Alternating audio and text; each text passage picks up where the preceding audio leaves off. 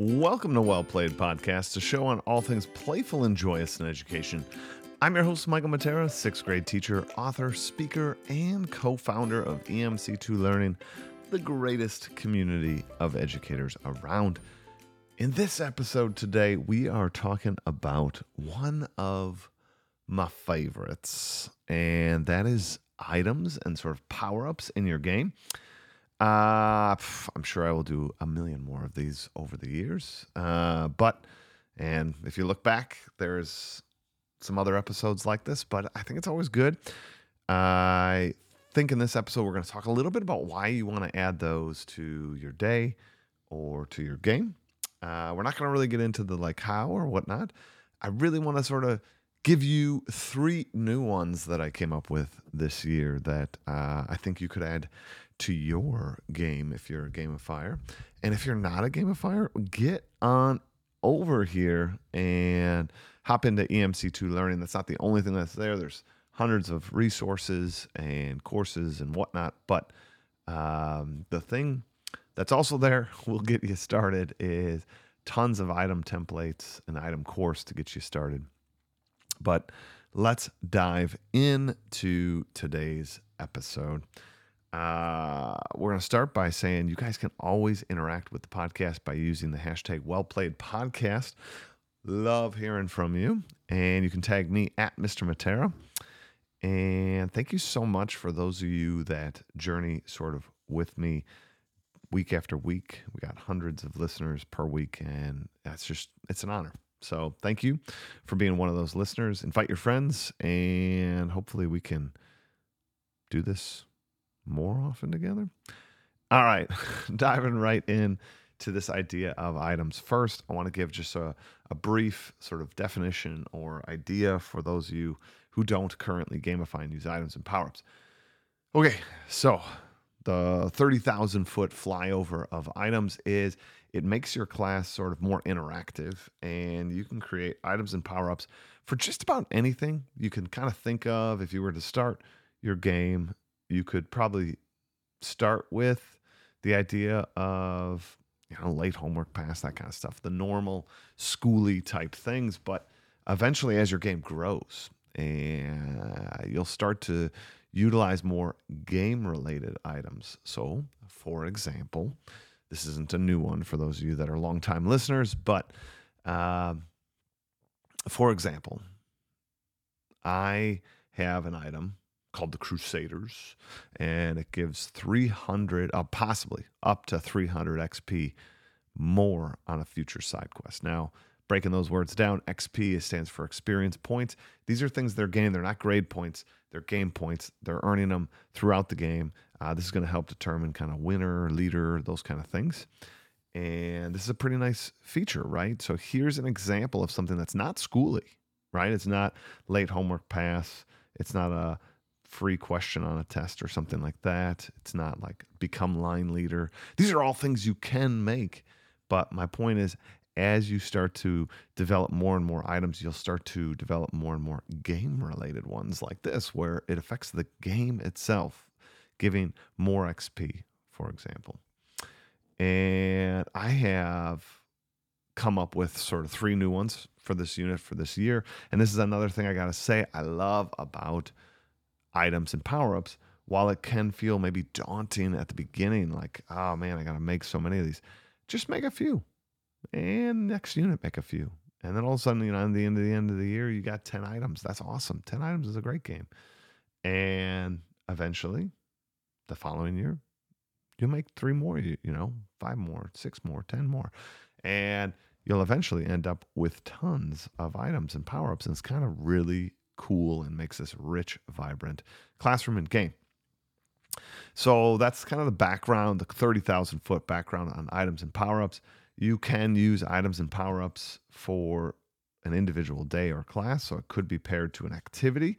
We talk about that on EMC2 as well, so you could make a lesson-specific items and power-ups where you give these things out at the start of the game or throughout the game of the day, and maybe kids are playing them on each other, like skipping a turn or, pausing somebody for 30 seconds. That can really make an activity super fun and super exciting and engaging. And you can have long-term items, like if you are gamifying your whole course or unit, that play out throughout the unit, like the XP one I just told you about. These three that I'm going to tell you about today are ones for more the long-term gamifier. I've been gamifying for almost 20 years now, and it's still, right? You're still coming up with new items and power-ups. So I'm going to tell you, I'm going to start off with one. We're in the middle of the Greek unit, and this is what I kind of do. I sit down and get inspired by the unit, right? And we're doing the Greek unit, one of the most famous things in ancient Greece that kind of everybody has sort of heard about. Maybe they don't know the full story or whatever, but definitely a cultural icon is the Trojan horse. I had a Trojan horse item, but I never really gave it out because I didn't really like what it did. Now I love how this one works and how this one plays out. So the Trojan horse, here we go. Here's what's written on the card. I have it queued up in front of me. It says, give this to Mr. Matera. He will wheel it into a class of your choosing. So my classes are broken up into houses, right? So let's say the House of Illyria gives me this and says, we want to play this in the House of Tauren. I'll write Tauren on the back so I know who's the target, right? And that target class must roll a 6 to defeat it. If they do, nothing happens. So there's a 1 in 6 chance nothing happens. If not, they lose 500 XP per number away from 6. So they roll a 5. This is minus 500 XP to their house. So no individual student going down, but the overall house total did go down. If they roll, let's say, a 4, then it's 1,000, right? A 3, 1,500. A 2, 2,000. And a 1, 2,500 points coming away from this. One-time play, then it goes away. So nothing complicated for you to sort of keep track of. This is just an awesome, fun player interaction. Kids are going to be excited about what happens in terms of this play, and it can really swing the course of the game, which is super fun. So Trojan horse, super fun. You guys could do that, could be like ambush or sneak attack or whatever. It doesn't have to be the Trojan horse, but this idea of 500 points away per number away from 6. Now, before we move on, this is a good point to sort of point out. Do you remember that Crusader item I talked about? I add dice to most of my items because it adds even a little extra layer of game. So, for example, on that Crusader, where they could earn up to 300 XP for a side quest, which are kind of like extracurricular, bonus activities they do, it's not guaranteed. They have to roll any number but a 1. So it's highly likely. I wanted that one to be likely because they're already doing a side quest. They're already doing something awesome. So I don't want to hinder that. But I want that little chance of, and part of that you build in because you can then build in items that mitigate that luck. And that brings us to our next. One here. Demeter's Harvest. Demeter's Harvest, right? So Demeter, sort of the god of the hearth, right? Farming, all those kind of things. In Demeter's Harvest, here's what the item says. This item lets you roll an additional die when rolling for anything. You can use the results on the extra die or the die you rolled. I have 5 different colored dice sitting on my desk at all times. It says Demeter's die is always the green colored one. So there is no confusion. So for example, on that Crusader, they could grab a regular die, doesn't matter. Grab the red one and the green one, roll it, and let's say the red one comes up 1. Oh shoot, they don't earn the bonus points on their side quest because they rolled a 1. But they played Demeter. The green die shows a 4. Okay, you're safe. You're good.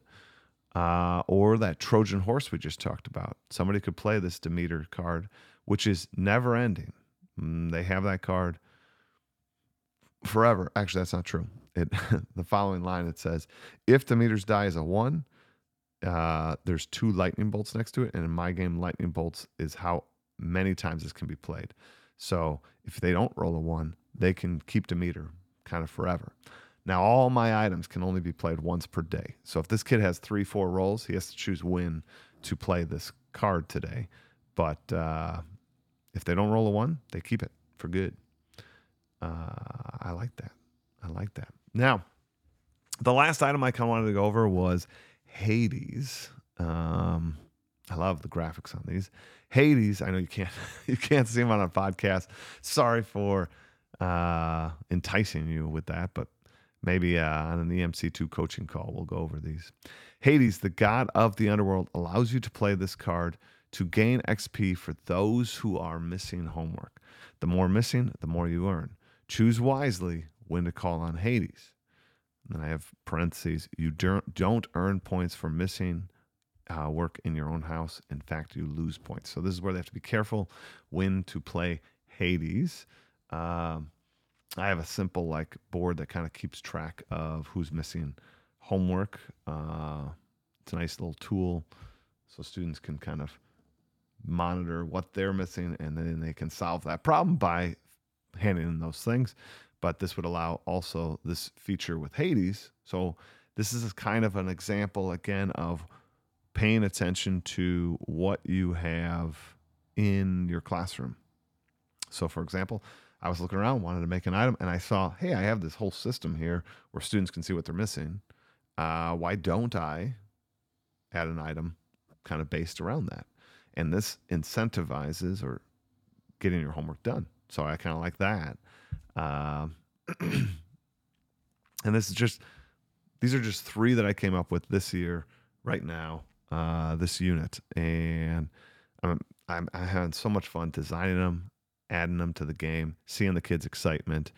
As your game grows, I like that each unit is like a set of items. When you first start, you can't have that luxury. So I have kind of all your items as a set, like as an icon set. So on the card, there's a little icon that tells you what unit this comes from. And all your items you can get any time of the year, like that Crusader, any time of the year.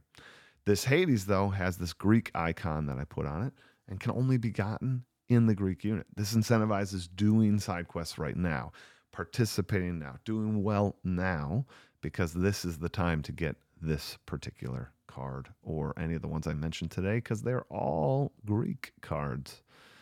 So that's kind of cool. You can have these sets, which kind of gets excitement, right? When we move to the Rome unit, there will be the Rome icon, and we can only get Rome items or the year-long items.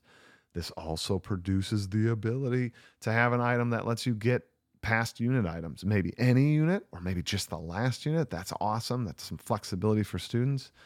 You can kind of see how you can build this out as the game gets bigger. Those rules are not complicated rules. They're not hard rules.